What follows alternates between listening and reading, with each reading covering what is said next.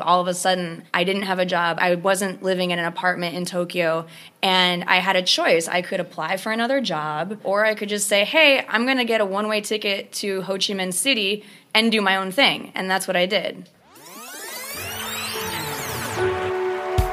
Hey, podcast listener, even if you are alone in your entrepreneurial journey, know that today, right now in your earbuds, you are joined by thousands of entrepreneurs from all around the globe seeking to grow better, more profitable, location-independent businesses.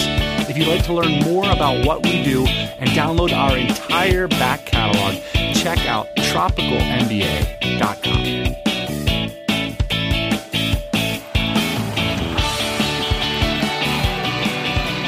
A lot of times on the show, we say DC. Like, I'm in the DC. I went to the DC.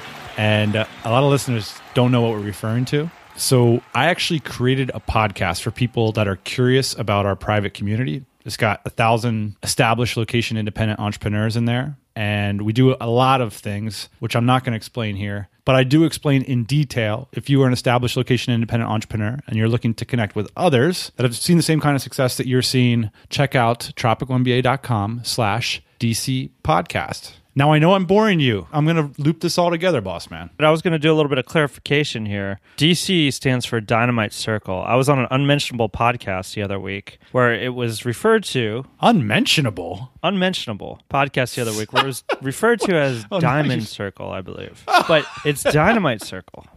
Yeah, we just say DC nowadays. But that's not good for Tropical MBA podcast listeners. So check it out, tropicalmba.com/DC podcast. But what I wanted to say is one of the things that we do inside the DC is that we host events. And at those events, we find practitioners in our community, people who are implementing a skill set in their business in an exceptional way. And we have them share that skill with their peers in small workshops.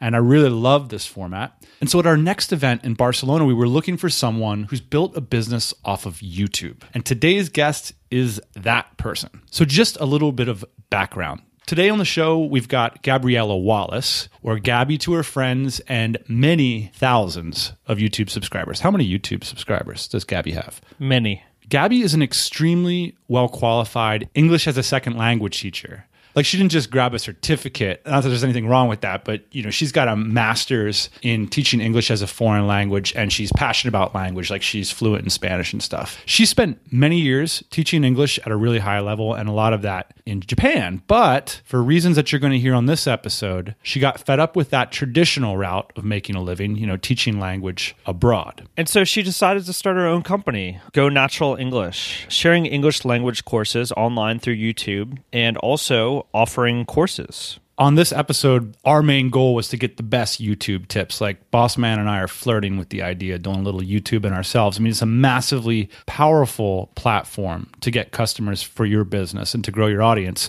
So we're going to talk about our best tips, but we couldn't help but start at the beginning with her fundamental motivation, why she was inspired to start a new life as an entrepreneur, even though, she had a great career and a pretty established trajectory.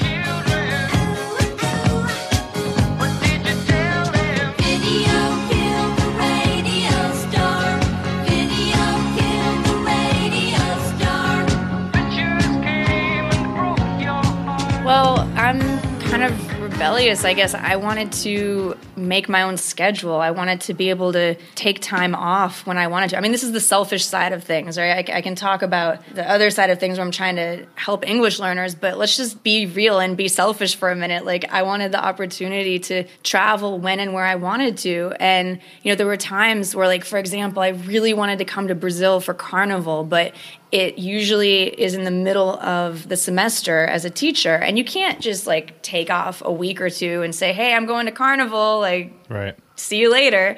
It's just not something you do when you're working at a school or at a university or a corporation as a language teacher. So I wanted more freedom, just for my life in general, and the ability to possibly, earn more or earn less, because it can go either way when you don't have a stable paycheck. I just wanted kind of that challenge. Most people feel that. Like 99.5% of people, I think, can resonate with that. So few have done what you've been able to do. So what were some of the things you started to do in response to that? Through, starting to research online and listen to podcasts, yours and a few other ones, I realized, the idea of maybe creating an asset versus selling my time or selling, my hour for a certain number of dollars or yen or whatever. And so I thought about how to leverage what I was already doing. I was already providing a service to English learners. Back in 2011, I was teaching in a corporation, and I thought about the struggles that my students had, like the common questions that they had, the difficulties they had. And I thought about how I could help them, not by giving them more of my time, but by creating something that would both help them and be an asset to me. So that was video. That's where the YouTube thing comes in.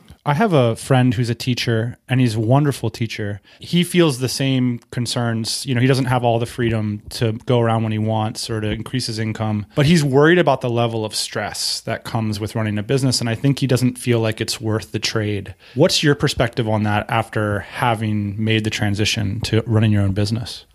I absolutely love the stress. I mean, it's a challenge. It's sort of like, playing a game that you want to win. And yeah, it's not easy. It definitely takes, a lot of work and stress. But I wish that I had made the leap to entrepreneurship earlier, but I was very hesitant to let go of a full-time teaching job. I was working on my YouTube channel for about 3 years while I was teaching full-time. I didn't want to give up something stable and something I knew that was like a paycheck coming in and the thing that my family wanted me to do, have a nice job and stuff. That was hard to give up, but I love having that pressure. I think it makes me kind of hustle a little harder. Tell us a little bit about the jumping off point. When did you realize you could make this a full-time deal? Just income-based. When I started making enough to replace my salary as a professor, I was a professor in Tokyo, making a decent salary. And when I was matching that with what I was pulling in online, that's when I felt ready that I could make the leap. Even though, it wasn't an ongoing paycheck. It was okay, I've proven that, month after month for about 6 months, I was making enough to replace my paycheck. And that's when I felt pretty confident that it was time. So were you just watching it go up and you're like, okay, next month? Tell us about how you felt when you finally hit that 6-month mark. Yeah, I felt amazed. I think there were years, not just days or weeks or months, but years where I was thinking, this making money online thing can't be true. This is too good to be true. But then seeing it happen, by using different strategies, by making different offers to my audience, seeing what worked and what didn't work, it just really, it helped my self-confidence to see that, it can work and I can do this. Gabby, on the second year of my business, I drove a $350 car, and it was a pretty depressing time because I didn't know if things were going to work out. I have a note here that says you were laid off at one point. Do you have any dark entrepreneur stories for us from the early days? I do. I can share that kind of dark day. That was that only about a year and a half ago? That was a year and a couple months ago. It seems so long ago. And it was such a dark day. It was close to my birthday, and I got laid off. Well, actually, I got invited to quit. So it sounds really much nicer, right? Invited to quit. Oh, I'm going to use that in the future. You've been invited to quit. And I got invited to leave my apartment, also known as evicted, because I was being entrepreneurial again with Airbnb, and it kind of went against housing policies. And, looking back, probably wasn't the smartest thing to do, but I think that was such a blessing in disguise because it not only helped me make that leap, it was it forced me to make that leap. All of a sudden, I didn't have a job. I wasn't living in an apartment in Tokyo, and I had a choice. I could apply for another job. I could, get another lease in Tokyo, or I could just say, hey, I'm going to get a one-way ticket to Ho Chi Minh City and do my own thing. And that's what I did. I had a moment like that. I think a lot of us did, where you're trying to balance your job with your side hustle. And oftentimes the side hustle will interfere with the job or something comes up, and then you've lost 75% of your income or more. And for me, it was that. And there's that kind of moment of truth. Do you go with the 25% or whatever and try to grow it? And for me, I remember I'd like to say it was really tough decision, but I was no way. I'm going with the small income that comes from my asset. It was at that point, it was so clear to me, even though it wasn't really enough to live off of. So if in your case, were you I'm good on this in Ho Chi Minh, or were you I don't know, I might not be able to make the plane ticket back home or whatever? How tight were things? I was doing okay in Ho Chi Minh City. My business's income was really up and down because I was doing course launches, which, when you do the launch, it's awesome. But then the next month, if you're not launching something, it's kind of like, oh my gosh, what's happening? I don't know. How do I, stabilize this? So, it was up and down, but I knew I could make it work. And I stayed in Ho Chi Minh City for 2 months, but then the travel bug got me. And last year, I was traveling just nonstop the whole year. And you've been able to achieve growth while you're traveling, yeah? So you're the one? Yeah. How do you do that? Well, so one thing is batching. Like when I have an opportunity to be in a recording studio or in a place like where I'm living, often I'll do at-home recordings. I will batch and record, 20, 30, 50 videos if I can at once and then release those over time. So automating the release process. Like if I, say to my YouTube subscribers, you will see a new video every Friday. It's not that I'm sitting down on Friday morning and recording something, editing it, and then releasing it on YouTube the same day. It's like I try to batch everything just to make it very consistent. And then, if I'm on a plane or if I'm having fun traveling somewhere, I can have that flexibility. Well, you're really pulling the curtain back on the internet here, giving away all of the secrets. You mean to tell me you don't show up every Friday and do a podcast? This travel, though, and work is really a blessing and a curse. I sometimes wonder myself if I'm more productive or less productive, but it sounds like for you, it's batching is one of the things that gets you through the travel. Is there anything else? Nothing makes you productive like having a plane flight in 72 hours. Oh, totally. Yeah, like I got to get all these emails done because I don't know when the next time I'm going to have Wi-Fi is. No, that's a serious deadline, right? Having some structure to my schedule, like I recently read, the Miracle Morning book that's pretty popular is like, just getting up earlier and getting your priorities out of the way. That's pretty helpful. It doesn't always work. There's days where it's really hard to get up at, 5, 6 a.m., but I try to give myself structure. I think whether you're traveling or not, that's what an entrepreneur has to do, is you have to give yourself structure because you're not clocking in. You're not doing a timesheet. Actually, that's a lie. I started doing a timesheet for myself just because I wanted to see where my hours are going. But I feel totally different about that because that's for me. That's not for anyone else. A little bit of what we're going to be talking about today is some things that we're teasing that you'll be presenting to other DCers in Barcelona in a few months. So we're going to be talking about something that Ian and I know very little about, which is YouTube marketing. Yeah, you said 150,000 subscribers? Yes. I think that's a lot. That's quite a few. One thing that's really important on YouTube is to brand yourself. If you're going to be the face of your business or whoever's going to be up there on YouTube, you want to brand yourself. I'll talk about me. I talk a lot about speaking English naturally. I try to, help English learners to understand how natives speak as opposed to academic English or, formal English. So I'm kind of niching down in that way. Me personally, I guess people respond well to the way I break things down, the way that I share a little bit of my story or my life or my own language learning experiences. I'll try to be funny sometimes, although I don't know how much of a comedian I am. But I guess, sometimes it's just a vibe that you put off that people kind of vibe with, that your audience vibes with. Maybe they wish they had an English teacher like me. Maybe they wish that they, had me as a friend or something. I don't know exactly what's going through their minds, but I do know that kind of being myself and differentiating myself, saying, I'm not your traditional high school English teacher, which ironically I was a high school Spanish teacher, but I try to differentiate myself from maybe where people had been learning English before. Just be real and don't try to hide okay, I am living in Brazil. I am traveling the world. That's part of me and who I am. It's like the cool driver's ed teacher with beers under the seat, Totally. Yeah, I'm taking them. Totally. One of the things that a lot of your audience say about you is how clear you explain things. And a lot of your videos, you don't try to do too much with them, I've noticed. You have one or two almost like hacks.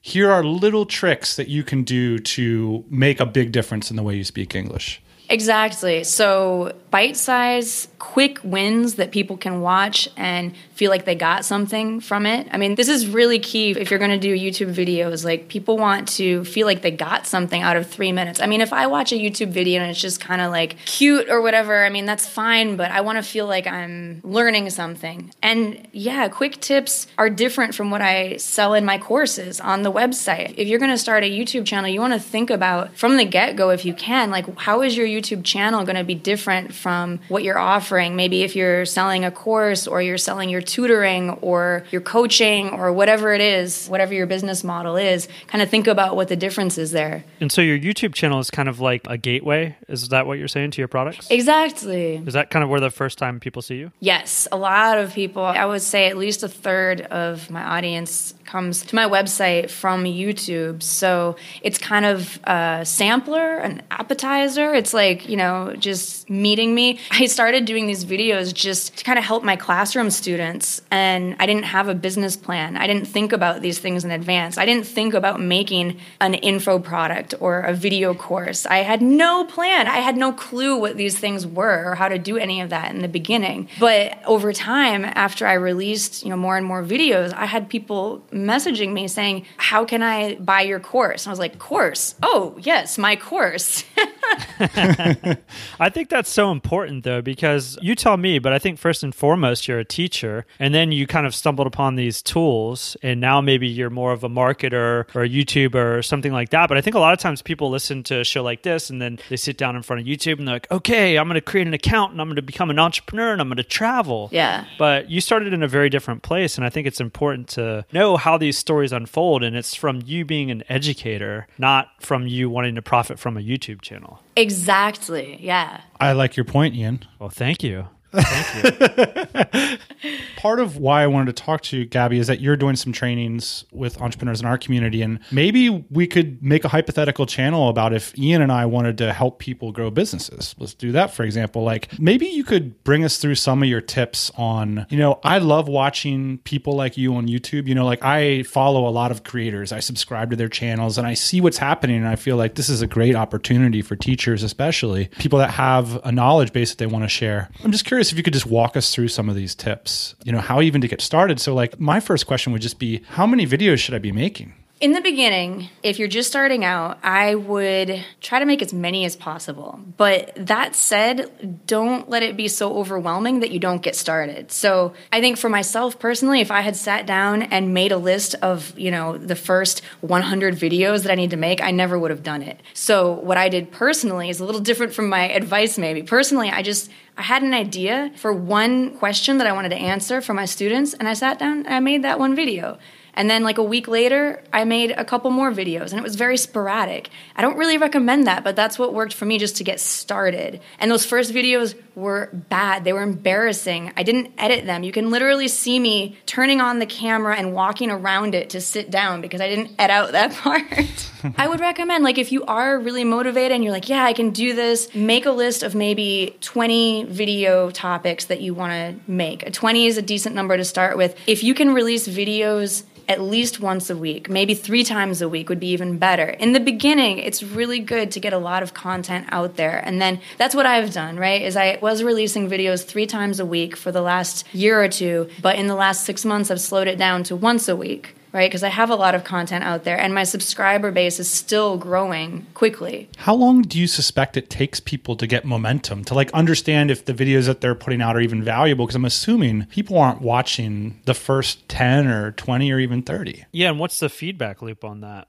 Yeah, so it takes time, but you can do certain things to speed that up. Like some of my first videos that didn't get seen for months are now the most popular ones, like, over 1 million views. And that's crazy to me to think about how many people have watched, a video about like how to improve your listening skills. But probably a lot of husbands, maybe not a lot of English learners. I'm not sure about that, but that's awesome. So to speed it up, I mean, you've got to do some dirty work. Like you have to get your hands dirty. You have to go into like Facebook groups. You have to email people. You have to say, hey, I created this video. I'd love to get your feedback on it. Or I created this video. Maybe it could be helpful to you or your students. I think there's wordings that you can use that are a little less self-promotional and more like, hey, I'd love to get your feedback or something like that, just to get people watching your videos. Even if it's, your mom, your cousin, your best friends. I mean, the first people that watched my videos were just people I had on my personal Facebook account. And then going into other groups or forums or places where people are looking for your content is a way to, spread the word. I mean, also being smart about your titles, like titling your videos things that people people are searching for. Like, I don't know, how to start an online business or something like that, good SEO sense, as opposed to my first video. Like, no one's going to be searching for my first video. You know what I mean? I don't want to go too deep too quick here, but you're talking about SEO and you're talking about potentially metrics. How important are those things? Are you paying attention to metrics? Are you in the back end of YouTube trying to optimize your channel? I am paying attention to demographics, like where my viewers are watching from, what their, gender, age, country. Those are more the things that concern me because that's going to affect my messaging. And I see the subscribers going up, but I personally don't get too technical with analytics. I look for, some keywords that people might be searching for, but that's about as far as I go. I mean, what matters to me, because this is a business and not just, something to make me feel good about myself and make me feel popular. Like, I'm looking at, are people converting from my YouTube channel to my email list to buying my ebooks or video courses? That's a more important metric. I see. And tell us, just because I'm curious, a little bit more about how that funnel looks like. I mean, how does that funnel work? How do you actually track things in there? I'm always trying to improve it because, again, I'm coming from a place where, I have training in education. I have training in how to teach grammar. I never studied business or marketing or, online anything. And there's no playbook for this stuff still. No. And it's exciting because it's a lot of trial and error and experimentation, and what might work for my audience of English learners might not be the best choice for you guys, for, teaching native English speakers how to start their own online business. But basically, because my main thing is info products, courses, I'm asking people in every single video to come over to my website so I can give them a free thing, like a free training. So, that's how I'm asking them to come on over and get in touch with me, give me their email address, so the kind of typical lead magnet thing, and then they get a free training sample, a course. And from there, they're on the email list. I let them know what else is going on. I send them more tips, more education. It's also a good way to remind people, when I release a new video, I'll say, hey, I just released a new free tip. Come on over to YouTube and watch it. And so that contributes to raising the number of views, stuff like that, yeah. But specifically, I mean, when they're on YouTube, is there an opt-in box? Are you saying okay, I had 100,000 visitors this week on my channel. I should have 99,000 opt-ins on my email list. Are you getting that granular with it? I'm not getting that granular, but I'm looking at, okay, is my email list growing? Generally, are my subscribers growing? And I just make sure in every single video now to let people know about my goal, right? My goal is to help them by getting them on my email list. So I say twice, in a 5-minute video, I say twice, oh, before I forget, let me invite you to this free sample course. You should know about it. You can come get it at my website. So I just make sure that I'm showing up and I'm telling people, where they can get more information. And it would be awesome to get more granular with the numbers, but time's limited, and so I haven't really gone there, no. Yeah, it's interesting. I mean, we talked to Eric Banholtz, who did a presentation on YouTube at our last event. I think it was in Europe. And basically same story, right? He's has this pretty big YouTube channel, is drawing people to his products, and yet he's not really paying attention that much to the metrics. I think it's a good message, right? Because you're focused on the content. You're not focused on optimizing your channel, which is a totally different skill set. And so the reason why you came to YouTube is to teach people language, and that's still the reason why you're there, even though you have all these subscribers. I think it's pretty interesting. Yeah. Well, I mean, one metric that I do take a look at sometimes is how long people watch the video for. Because if I have a video that's 5 minutes, but people are only watching an average of 2 minutes, then, that's something that changed the way that I deliver my call to action. I used to only say the call to action at the end. But if I'm waiting until 4 minutes and 58 seconds to say, come to my website, nobody's going to hear it, right? Because they're all clicking out halfway through the video. So that's one thing I strongly recommend is have a call to action in the beginning as well, so people will find out. I've noticed, you have these short links at the bottom of your videos where you're like, hey, you can kind of learn about my courses here, and you should definitely watch this next video if you like this one. And one of the things I think that YouTube's so powerful for is building trust really fast, because you have 50 to 100 videos, on any given channel, and I could bounce around and hear your call to action 40 times in 30 minutes. And I could be totally fine with that because of all the value that I'm getting from watching matching the tips that you're offering? Oh, well, trust is a really good point. And I think that's key. That's one of the main reasons to have a YouTube channel, because people will see your face. If you choose to have your face on the channel, you know, you could do a PowerPoint presentation or something different. But even the fact that your brand is showing up when you say you're going to show up, like, hey guys, we're releasing a video every Friday, and you actually do it, that says a lot about you or your brand or your business. So I think it's huge. I remember not too long ago when we used to promise podcasts every Thursday and then we wouldn't show up and then we get some hate mail. I think we probably lost subscribers for sure because people, you know, trusted us to show up. Yeah. YouTube, you don't have to commit to doing a weekly release, but, you know, if you do, it would be good to show up. But in the beginning, you can just kind of, what I did was I posted videos when I felt like it. I mean, that wasn't the best strategy. That was having zero strategy, but that's how I got started. And if that's better than doing nothing, right? So I would say get started. That's the main thing. Tell us a little bit about the equipment that you're using. It's pretty simple. For a while, I was using a smartphone. For a while, I was using... Until like when? Just so we can get an idea of like how far into your business you went. I'll give you the progression. Like from the beginning, I actually bought a flip cam. I don't know if you guys remember. Like, oh yeah, okay. We had one of those. We used to make product videos with those. Oh yeah, big time. They stopped making that, but that was a great camera. The files were so big. That's all I remember. Like my hard drive was full from like a 5-minute video. So there's no need to buy a flip cam anymore. But there was that. Then there was just like a digital camera. And then I think I upgraded to actually have a mic. So I got a lav mic. And that was great because that improved the audio quality a lot. That was just a generic one. I think it, you know, cost less than $15, but it was still an improvement. And then I got a sort of semi-professional camera, like a Canon T3i. And I've been using that on and off, but as I traveled, I didn't have that with me the last year, so I was using my smartphone a lot. My smartphone plus a lav mic. Now I'm reunited with my kind of nice camera, and I use that plus a Zoom audio recorder, so it's not actually connected to the camera, 2 separate files, and I get to match up my talking and the audio. I'm curious because I can see the stats of videos that I watch online. I think it's pretty fascinating. Do you ever go out and look at videos in your niche and see what's working for other people? I've also noticed YouTubers doing like response videos to like really powerful videos. And so do you have any tips about that, like how to grow your audience based on seeing what's already working on YouTube? Totally. So yeah, that's a great point you brought up for strategy. I mean, one thing you can do, when I see a lot of views on some videos in my niche, I think they're probably throwing money at the video. You can promote your video. You can put some money behind it and get YouTube to, you know, put it up higher in the rankings or whatnot. So if you want to be cheap like me, you don't want to spend a lot of money on your videos, you can do a response video. Like you said, I haven't actually done this in a long time, but I think you can still do it where you sort of make a video and then you put it in the comments or you put it as a response video to someone else. Another thing you can do is make a video that's maybe like a review of something or like your opinion on something and just post it on your own channel, not necessarily a response to someone else. I mean, one thing I would say with that is obviously like probably want to keep it positive, or if it's not a positive review, be ready for some special comments or, you know, negative throwback. But yeah, I mean, those are great ways to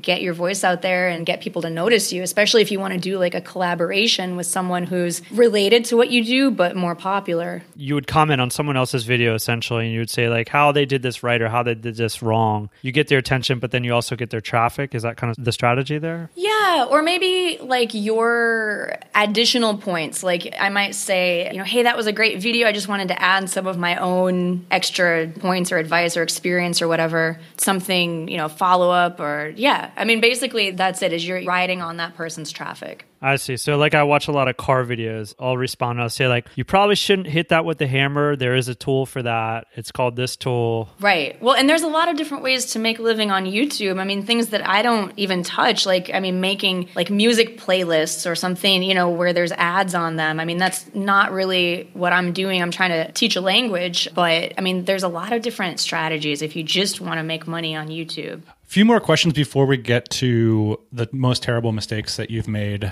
Nice. So YouTube's really famous for people being mean. Like people in the comments are often really horrible. Can you deal with that? Can you delete people from your channel, or how does that work? Yeah, you can delete comments. I believe you can ban people or block people, but I don't know because I don't do it. I leave all comments up no matter how nasty they are. And I get nasty, nasty comments. And I just think, the more comments you have, the higher you're going to show up in results. So they're helping me out. I mean, even if it's not really something I'd want to see on there, I would say like 99 out of 100 comments are so sweet and so nice, and my audience is awesome. But if you're out in the public, like on YouTube, which is really, really in the public, like you have to be ready to read some nasty comments because there's people who just like to do that for some reason. And I don't know, I'm kind of sensitive. I don't like reading stuff like that. But one thing that I do is I have a virtual assistant who helps me respond to comments. And that has helped a lot because then my mental energy doesn't go there. I think there are some things that are very unique to YouTube because people are coming in from the side who don't know you. So they'll just say,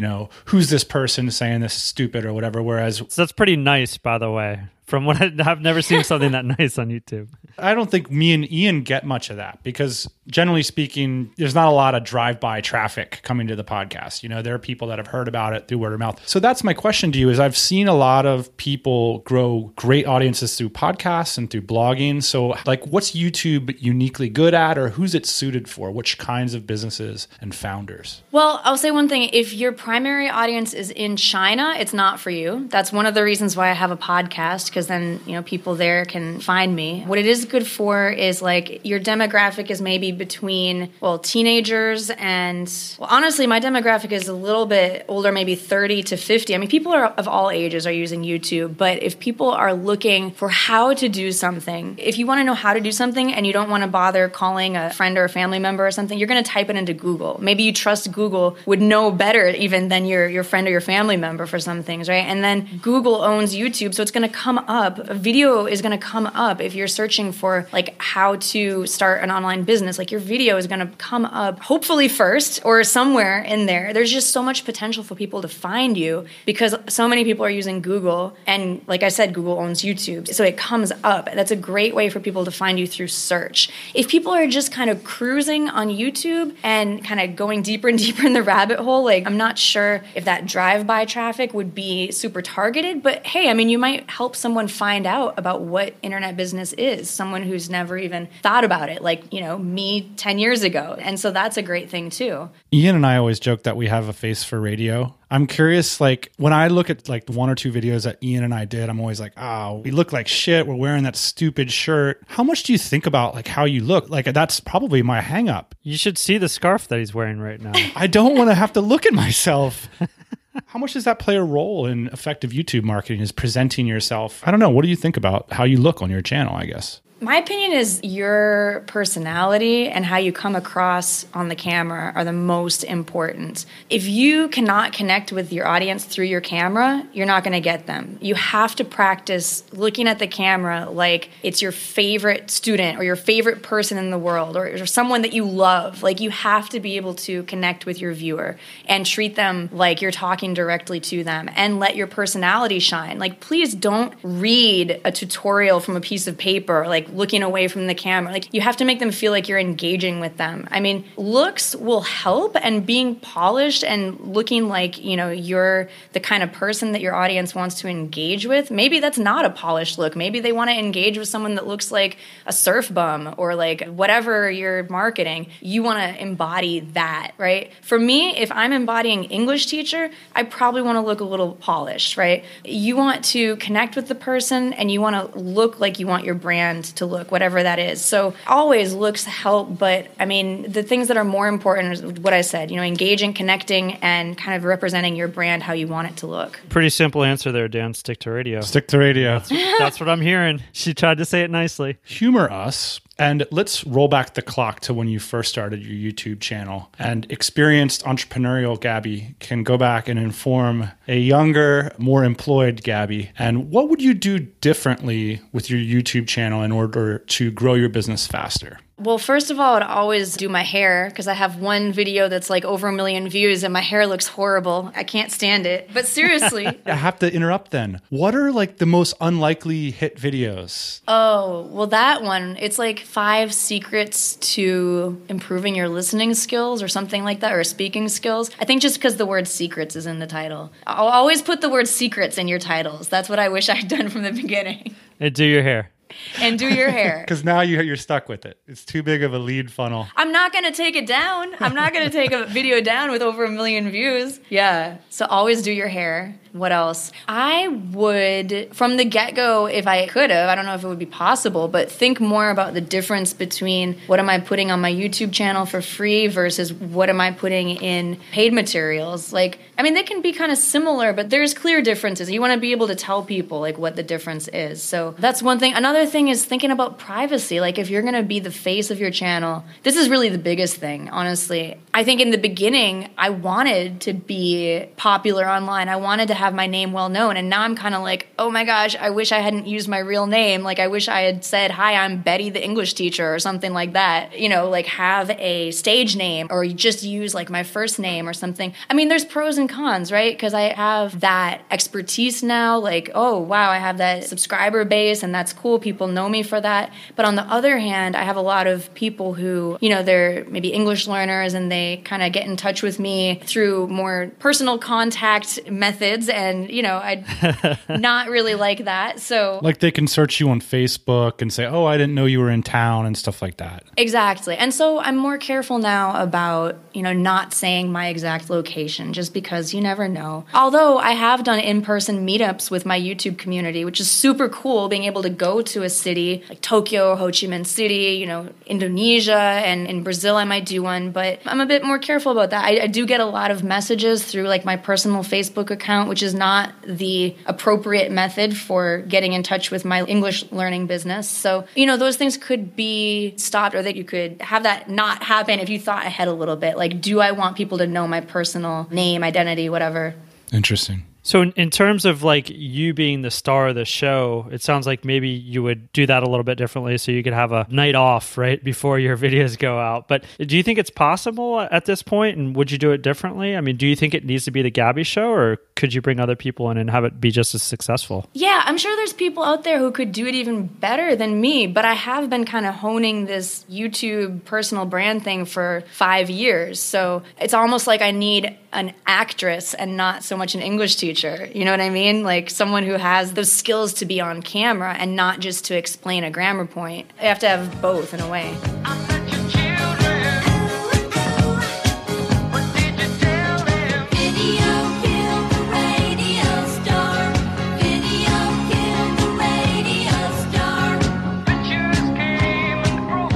Yeah, boss man, we've always said we've got faces for radio, but I don't know. It's kind of interesting. Like, I'm so fascinated by stories like Gabby's, and I just see a lot of people because I like hanging out on YouTube, you know, and I think it's a fantastic platform. And I can just see so many ways that you could make this work for your business. I'm not sure, man. There's a lot of cameras involved, although it's gotten easier, you know, face for radio. There's a lot of obstacles to overcome for us, Dan. Yeah, there's a lot of obstacles. Let's put it that way. Let's leave it at that.